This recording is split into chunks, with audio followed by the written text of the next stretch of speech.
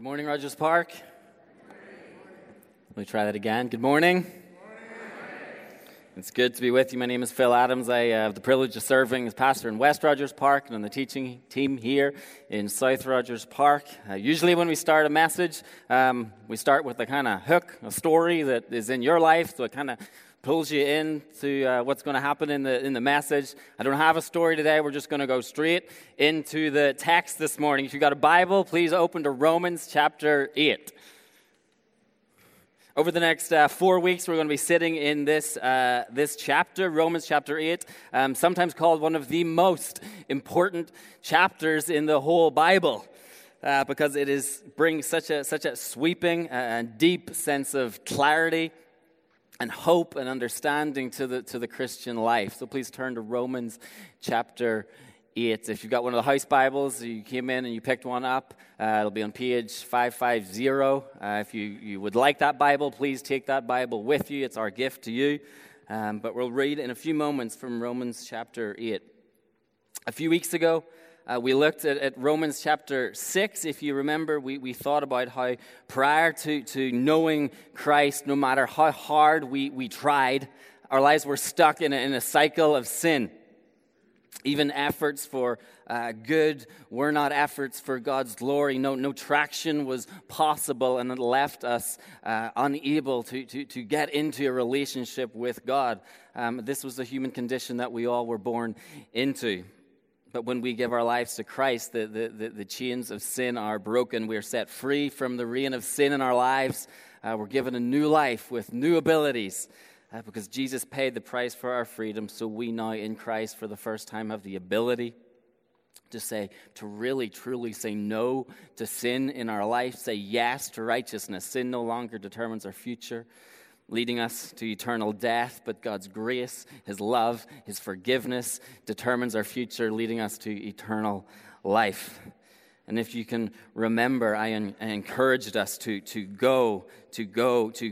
run towards godliness, run towards holiness. Don't turn back towards sin in your life. Sin wants nothing good for you. Then the following week, Jimmy talked more about this new life in Christ. In chapter 7, verse 6, it says, having died to that which held us captive, we now serve in the new way of the Spirit. And that's what we're going to be thinking about today, serving, living in this new way of the Spirit. But last week, we looked at the latter half of chapter 7. In a sense, it gears us up for chapter 8. But we went from this positive, hopeful beauty of freedom from sin no longer being our master, a new life in Christ, sin no longer determining our future. And then we're taken at the end of chapter 7 into one of the darkest moments in the life of a believer. What we read in Romans chapter 7, 13 to 25 is Paul acting out an expression of honesty. What we feel to be true. And so Romans chapter 7, 13 to 25 shouldn't be read simply as a lesson on correct theological thinking, but a glimpse into real theological experience. Paul writes, for I have the desire to do what is right, but I just don't think I have the ability to carry it out. I want to do the right thing, God, I do. I leave church every Sunday ready to go, but then before I know it, I don't know if it's in me. Verse 15, for I do not understand my own actions. I don't even do what I want to do, but keep doing the very things I hate. Verse 19, for I do not do the good I want, but the evil I do not want to do is what I keep on doing. I don't want to scream at my kids anymore. God, I want to woo them with your grace and your love and your kindness, but I keep snapping at them. I don't want to keep perverting my mind, but I feel like a slave and I want to be free. I look to Jesus associating with the poor and sitting with sinners, but why do I live in this bubble of wealth, forgetting the greatest sinner in the room is me? I want to go, I want to run, I want to discover holiness and godliness, I want to be like Christ. But verse 23 of chapter 7, but I see in my members, that is, in my eyes, in my heart, in my very being, there is a law, or we could say there is a power. There is an influence waging war against my mind. taking me captive to the power of sin that lives in me. Paul's saying, I feel sin in my bones.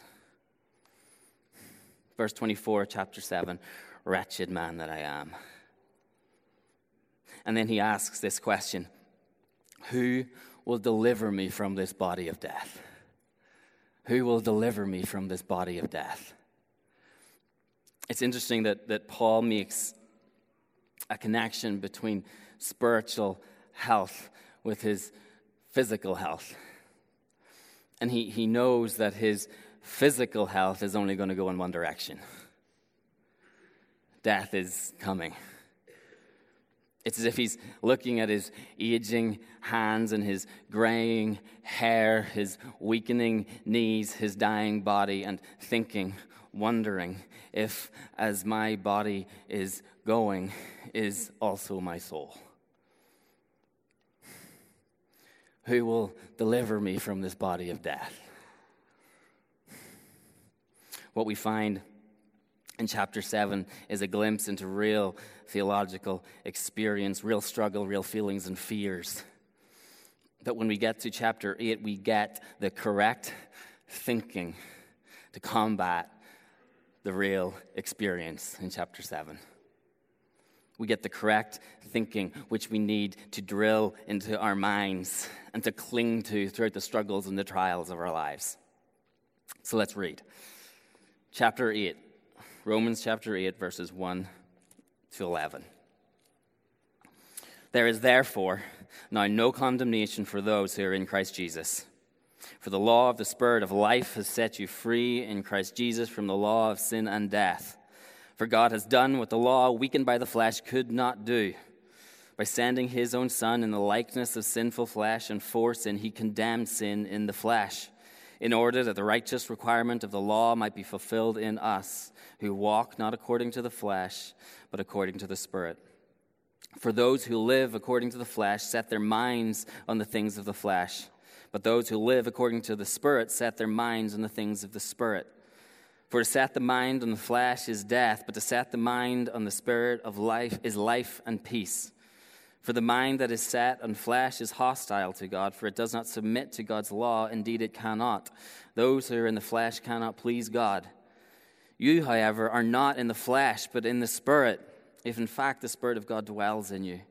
Anyone who does not have the Spirit of Christ does not belong to him. But if Christ is in you, although the body is dead because of sin, the Spirit is life because of righteousness. If the Spirit of him who raised Jesus from the dead dwells in you, he who raised Jesus Christ from the dead will also give life to your mortal bodies through his Spirit who dwells in you. Let's pray before we come to God's word. God, we come before you this morning acknowledging, God, our desperate need of you. God, we need your power. God, we need your Spirit. God, would you open our eyes this morning to a little greater glimpse of your majesty and your glory and your love for us, God. May our eyes be lifted up from whatever is distracting us from being wholly devoted to you in our lives, God. And may this morning we see you and run to you and for you, knowing, God, that by your Spirit within us, dwelling in us, God, you empower us to live for you. In Jesus' name, amen. Paul opens Romans 1 with these words, therefore, there is now no condemnation for those who are in Christ Jesus. Paul is now reaching the very peak of the gospel message, which he's been leading us towards throughout the book of Romans. And now the peak of the gospel message is the foundation for which we need to live the Christian life. Because if we do not get this, the weight of every wretched sin in our lives will crush us. The word condemnation is a legal word. It means to have received the verdict and to have been declared guilty. And so to live with condemnation is to live with the expectation of punishment. It is to live with judgment hovering over your life. It's to live with a lingering sense of shame, waiting to receive what's coming your way. It's an internal weight to carry. It's an internal sense of shame that eats away at our joy and our peace. And in particular, Paul is referencing condemnation from God. He's referring to the guilt that we have stored up in our rebellion and rejection of God, which was storing up for us wrath. We were living under condemnation, waiting, expectant of punishment. And yet Paul is now saying, therefore, now this condemnation, this internal weight of expectant punishment is gone. Gone. Gone. When Paul says there is now no condemnation for those who are in Christ Jesus, he doesn't mean just for this precise moment, but who knows about tomorrow. No, this is what is so incredible and so freeing in the gospel. Now no condemnation means from now until forever. From the moment we accept Christ for eternity. Condemnation does not even exist in the life of the believer and never will. Because all of God's condemnation that should leave us expectant of punishment has been spent. Verse 3 of chapter 8, speaking of God, in sending his own Son, that is Jesus, in the likeness of sinful flesh and for sin, Jesus came and represented us on the cross in flesh like ours, and God condemned sin in Christ's flesh. God condemned our sin, punished our sin in his flesh. Jesus took our place, and he gave us his. And so hear this, all of God's condemning wrath, all of his opposition to us in our sin has been dealt with, not only dealt with, but replaced with almighty love, almighty kindness, almighty devotion, almighty divine assistance. And it does not depend on the day. It's not as though some days he is against us with wrath, and those days are bad days. While other days he is for us with love, and those days are good days. That is emphatically not the case. In Christ Jesus, God is always for you, loving you, committed to you. Always, always, always. And your sins of yesterday, sins of today, sins of tomorrow, it says in Psalm 103, have been removed as far as the east is from the west. As far as God is concerned, our sins are no longer in existence. That's what Paul means when he says you've been set free from sin. Before God, your sin no longer holds any association with your identity. When you stand before God, your sins do not. They are gone.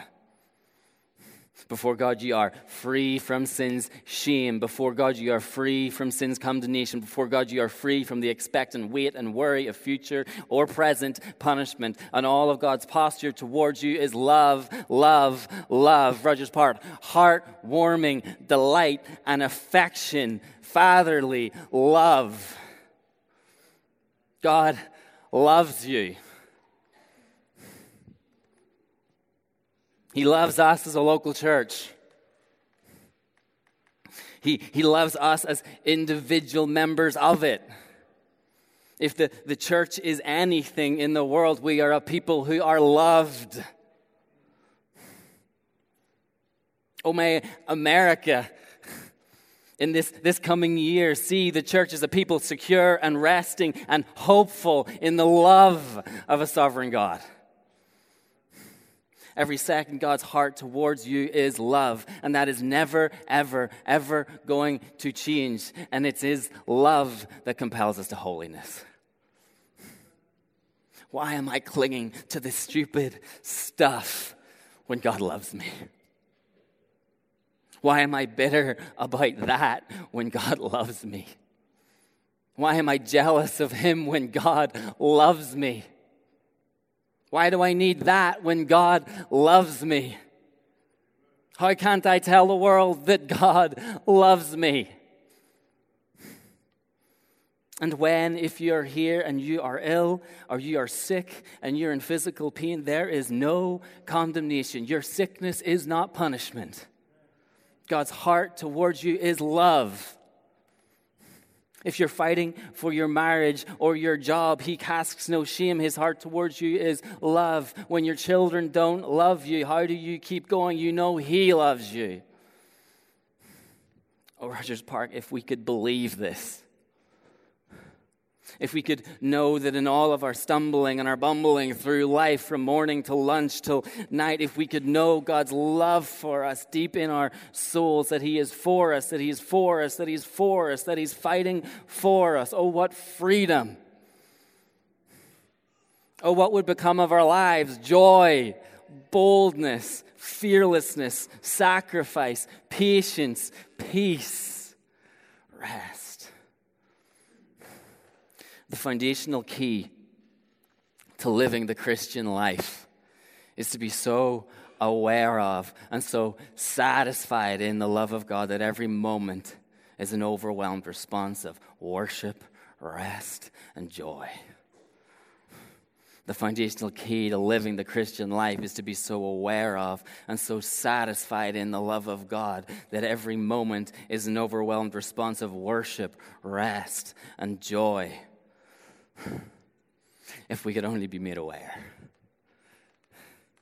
If we could only be reminded. In those dark nights of the soul, those dark nights in our wretched souls, if we could only know His love.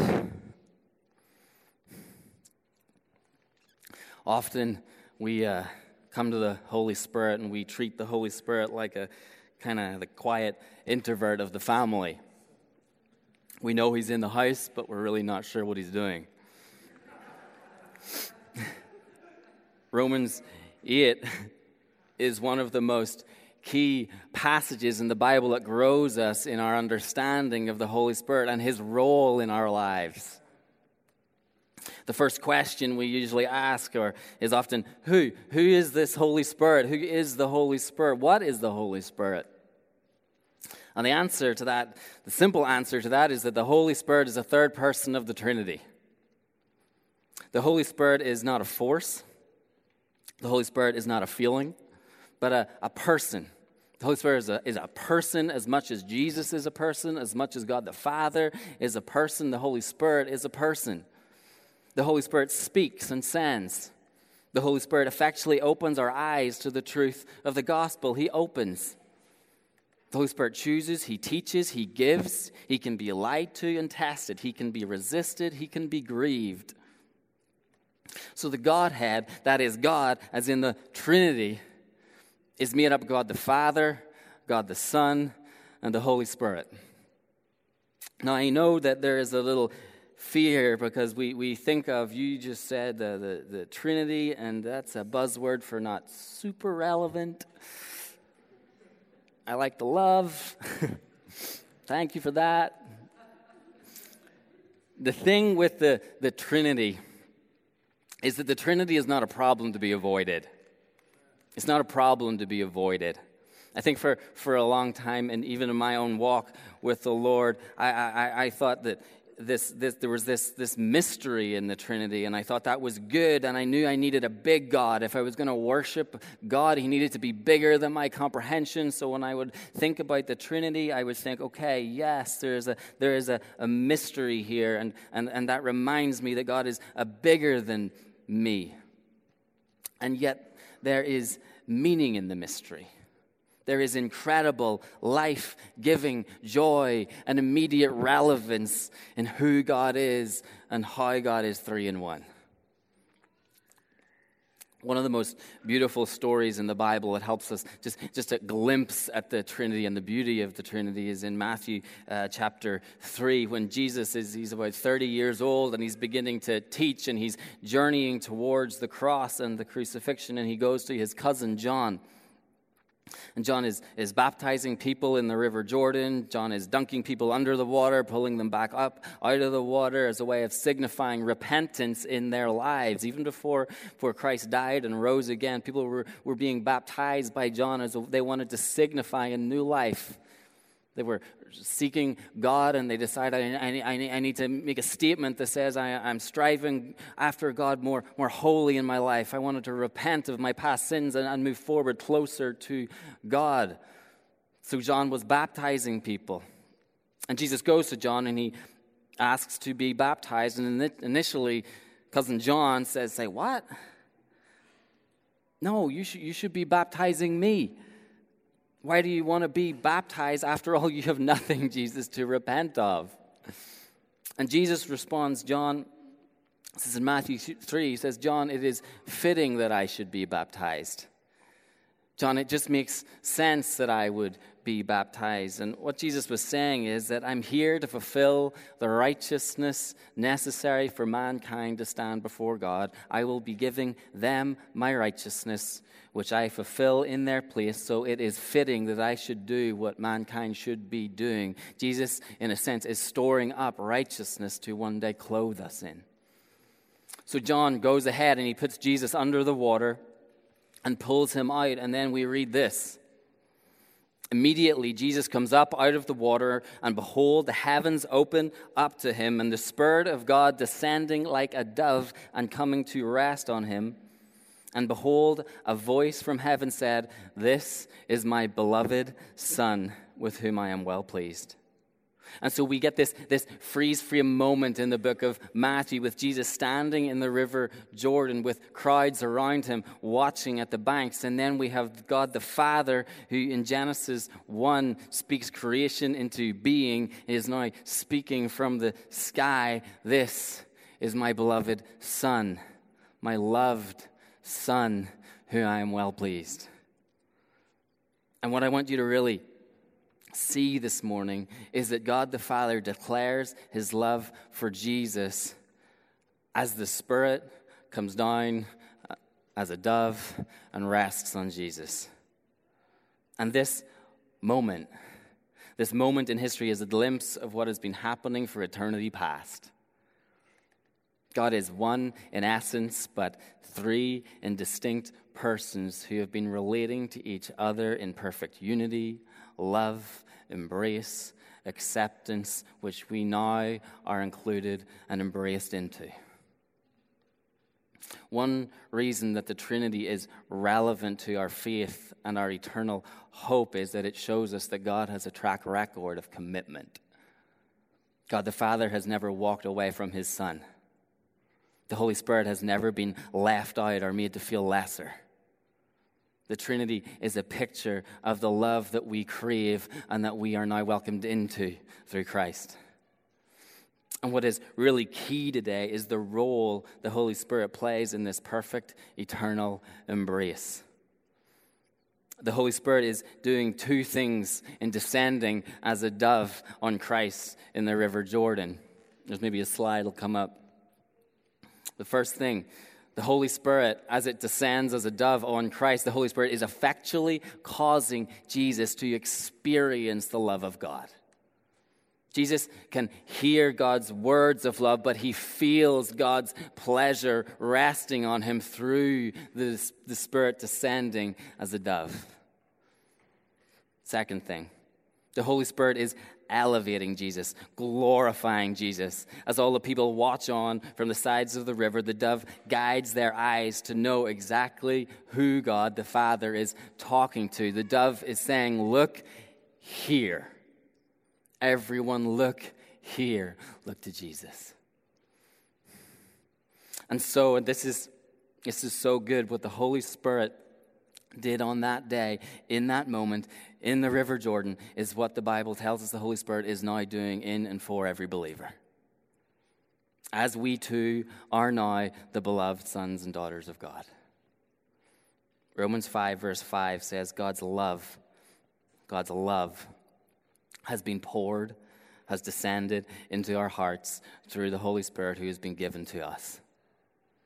Just as Jesus experienced and felt God's love through the presence of the dove, we too experience the love of God through the indwelling presence of the Holy Spirit in our hearts. And secondly, just as the Holy Spirit drew the crowd's eyes to Jesus, Jesus then went on later and he said to his disciples in John 15, when the Counselor comes, that is the Holy Spirit, whom I will send to you from the Father, the Spirit of truth who goes out from the Father, he will testify about me. Just as the Holy Spirit pointed the crowds to Christ in the River Jordan, the Holy Spirit, indwelling within believers, will stir our hearts and our minds to look to Christ.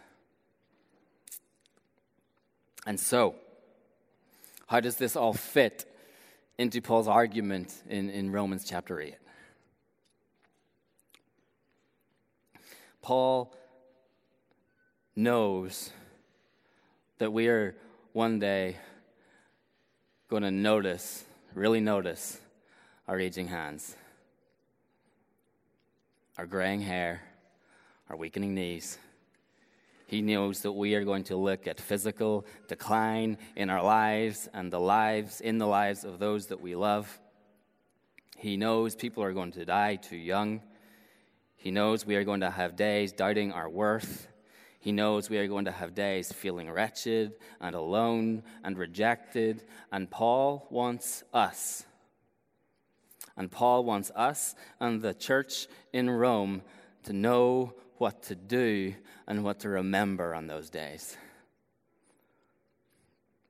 Within a handful of years after Paul's letter to the house churches in Rome, a few years later after it arrived to them and was read by them, a few years after Romans 8 was read by them, soon there was to come in quick succession a flood and then a drought and then an earthquake, and Roman society didn't know what to do with this, and they thought, why are the gods shaking us and flooding us?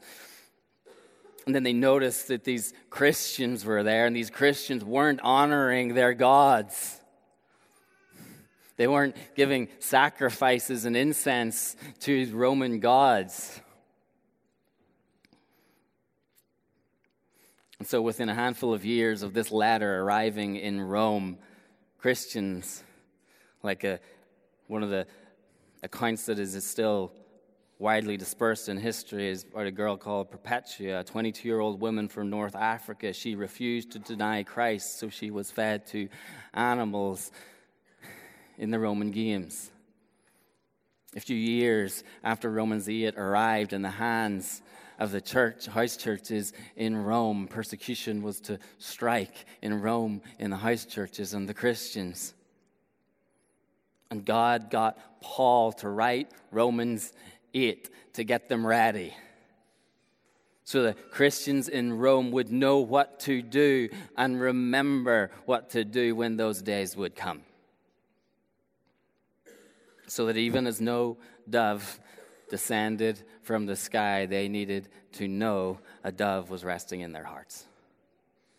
Coming out of Romans 7, Paul wants his readers to become skilled in their ability to assure themselves of God's love. Coming out of Romans 7, Paul wants his readers to become skilled in their ability to assure themselves of God's love. And so he starts by making the declaration they need to remember. There is therefore now no condemnation for those who are in Christ Jesus. Before God, you are free from sin's shame. Before God, you are free from sin's condemnation. Before God, you are free from the expectant weight and worry of future or present punishment. And all of God's posture towards you is love from today until forever. And then he says, because, or for, because, as in, this is how you'll know. And then he summarizes the gospel. This is good. Verse 2 of chapter 8. For the law of the Spirit of life has set you free in Christ Jesus from the law of sin and death. Meaning through the power of the Holy Spirit, you have been set free from the power of shame, free from future punishment of sin and eternal death. Yes, this is good. But how do I know? How do I know? Then verse 3, Paul continues to summarize the gospel. For God has done what the law, weakened by the flesh, could not do. By sending his Son in the likeness of sinful flesh for sin, he condemned sin in the flesh, meaning Christ was condemned in his flesh in place of our flesh, in order that the righteous requirement of the law might be fulfilled in us, so that we would stand before God righteous, clothed in God's Christ's righteousness. Yes, this is good. This is what we sing about. But when I wake up tomorrow morning, how do I know? How do I know? Verse 4, Jesus died in order that the righteous requirement of the law might be fulfilled in us who walk. Rogers Park. It's at that point in verse 4 that assurance moves from truths to belief, to physical actions, to a new walk that cannot be denied. There is now no condemnation for those who walk, not according to the flesh, but according to the Spirit. To walk according to the flesh is to live a life untransformed by the love of God. To walk according to the flesh is to be indifferent to the beauty of God's law. But to live according to the Spirit is to respond to the whispers of Holy Spirit in your heart, reminding you of God's love for you, freeing you so you can say, why am I clinging to stuff when God loves me? Why am I bitter about that when God loves me? Why am I jealous about him when God loves me? Why do I need that when God loves me? To walk according to the Spirit is to remain steadfast in our pursuit of kindness, generosity, forgiveness, and love towards God and those around us. And it's in our walking according to the Spirit that we are assured of God's love. It's in our walking. Rogers Park, do you walk according to the Spirit? I'm not asking, do you run? I'm not asking, can you do the high jump? I'm not asking, have you fallen? I'm asking, are you walking? There is now no condemnation for those who walk. The proof is in our plodding on towards Christ. The steady, the unspectacular, stumbling progress towards Christ. That's how you know you are not condemned.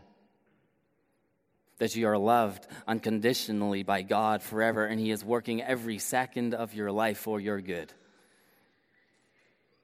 And the secret to this walk of assurance is to set our minds on the Spirit of God within us. In verse 5 to 8, Paul compares two ways of living to highlight how we walk according to the Spirit. Verse 5, for those who live according to the flesh set their minds on the things of the flesh. As I've already said, living according to the flesh is to live a life untransformed by the love of God. This is the way of our old selves. But there is a new way of life. Those who walk according to the Spirit are those who set their minds on the things of the Spirit. Now don't miss this flow that goes through these verses. Paul starts with God's love. Then he says, because, how can we be assured of this love? Verse 4, by our walk in accordance with the Spirit. And how do we walk in accordance with the Spirit? Verse 5, those who live and walk according to the Spirit set their minds on the things of the Spirit. Or we could put this the other way around. What happens when we set our minds on the things of the Spirit? We consequently walk in accordance with the Spirit. And what happens when we walk in accordance with the Spirit? We are assured of God's love. So to find ourselves resting, satisfied, peaceful, bold in our assurance of God's forever, forever, forever love, it starts by setting our minds on the Spirit. The root of experiencing God's love is to set our minds on the Spirit of God within us. Verse 6 says, to set the mind on the Spirit is life and peace. And so what does it mean to set our minds on the Spirit? If walking in accordance to the Spirit happens when we respond to the whispers of the Holy Spirit in our hearts, setting our minds on the Spirit is to choose to listen. If walking according to the Spirit happens when we respond to the whispers of the Holy Spirit in our hearts, setting our minds on the Spirit is to choose to listen. But we can't hear with Netflix, with our phones buzzing, social media alerting, money making, elections coming. To set our minds on the Spirit of God, we have to shut out other noises and choose to orient our lives around moments expectant of God to speak. Orienting our lives around moments expectant of God to speak. When we look at Romans chapter 8, when it gets to saying that because I have declared that you are not condemned anymore, and then when we read down, what we see is that for the original readers, when they read this and they seen that the proof that you're not condemned is walking in the Spirit, it would have lit them up. I'm changed. I know that the Spirit is in me. There's no doubt the Spirit is in me, because look at my life. Look at the change. There is the assurance. To set our minds in the Spirit, we have to shut out other noises and choose to orient our lives around moments expectant of God to speak, moments in God's Word, moments in prayer, moments in silence, moments dwelling on that which is good and true and beautiful. Moments with our minds clear. I think one of the reasons that God speaks through a still, small voice is God doesn't want to be a billboard. He wants to be a friend. He wants you to want to listen. We have to ask ourselves every day, what am I doing to feed my fleshly desires? Does what I'm doing encourage me to listen to the Spirit, or am I smothering the Spirit with flesh? Moments in God's Word, moments in prayer, moments in silence, moments dwelling on that which is good and true and beautiful, moments listening to the Spirit are the moments that will fuel our walk with God, which will fuel our assurance of God's love. Just as we come to the end, in verse 10, Paul comes back to the question of chapter 7. Who will deliver me from this body of death? He answers in verse 10, if Christ is in you, although the body is dead, dying because of sin, the Spirit, that is our souls, are life because of righteousness. If the Spirit of him who raised Jesus from the dead dwells in you, he who raised Christ Jesus from the dead will also give life to your mortal, dying bodies through the Spirit who inhabits you. It's interesting that Paul connects spiritual health with physical health. And he knows that his physical health is only going in one direction, with his graying hair, with his weakening knees, his dying body, and he's thinking and wondering if, as my body is going, as persecution comes around the corner, as a cancer diagnosis is given, is my soul going the way of my body? And Paul writes, no. He writes, no. Be assured, church, the answer is no. 2 Corinthians 4, Paul says, do not lose heart. Though outwardly we are wasting away, yet inwardly we are being renewed day by day by the Spirit of God, one day to be raised again as Christ was raised. The Holy Spirit dwells permanently in every follower of Christ. He is the seal of our salvation. He is a foretaste of our resurrection. To dwell means to live, to inhabit. If the church is anything, we are inhabited people. We are a God-inhabited people. He is as close to us as we are to ourselves. If only we will stop and we will listen and allow the Spirit to speak to us of God's love and point us to Jesus. Doves may not be descending, but there is a dove resting in our hearts. Let's pray. God, we thank you that you are a God that fills us with your Spirit, a God who walks with us every day, who sees what we see, who goes where we go. And God, you love us. You are committed to us. God, I pray that we will be a people that are attentive to your Spirit. May we not grieve your Spirit. May we leave space and room for your Spirit to speak as a friend that we want to hear from and walk with and do life with. God, may we make changes in our lives. God, may we clear our schedule. May we rearrange our days, God, to be with you, to be in your word, to be with you in prayer, to listen, God, to expect to hear your voice, God. And as we hear your voice, we will have confidence, God, to go and walk as faithful ambassadors for Christ in the world, God. And as we walk, as we go, we will look at our lives and the transformation that has happened, and we will say, only by God's Spirit, only by God's love have I been transformed to live this way, and we will be assured of your love. Do that within our hearts, I pray. In Jesus' name, amen.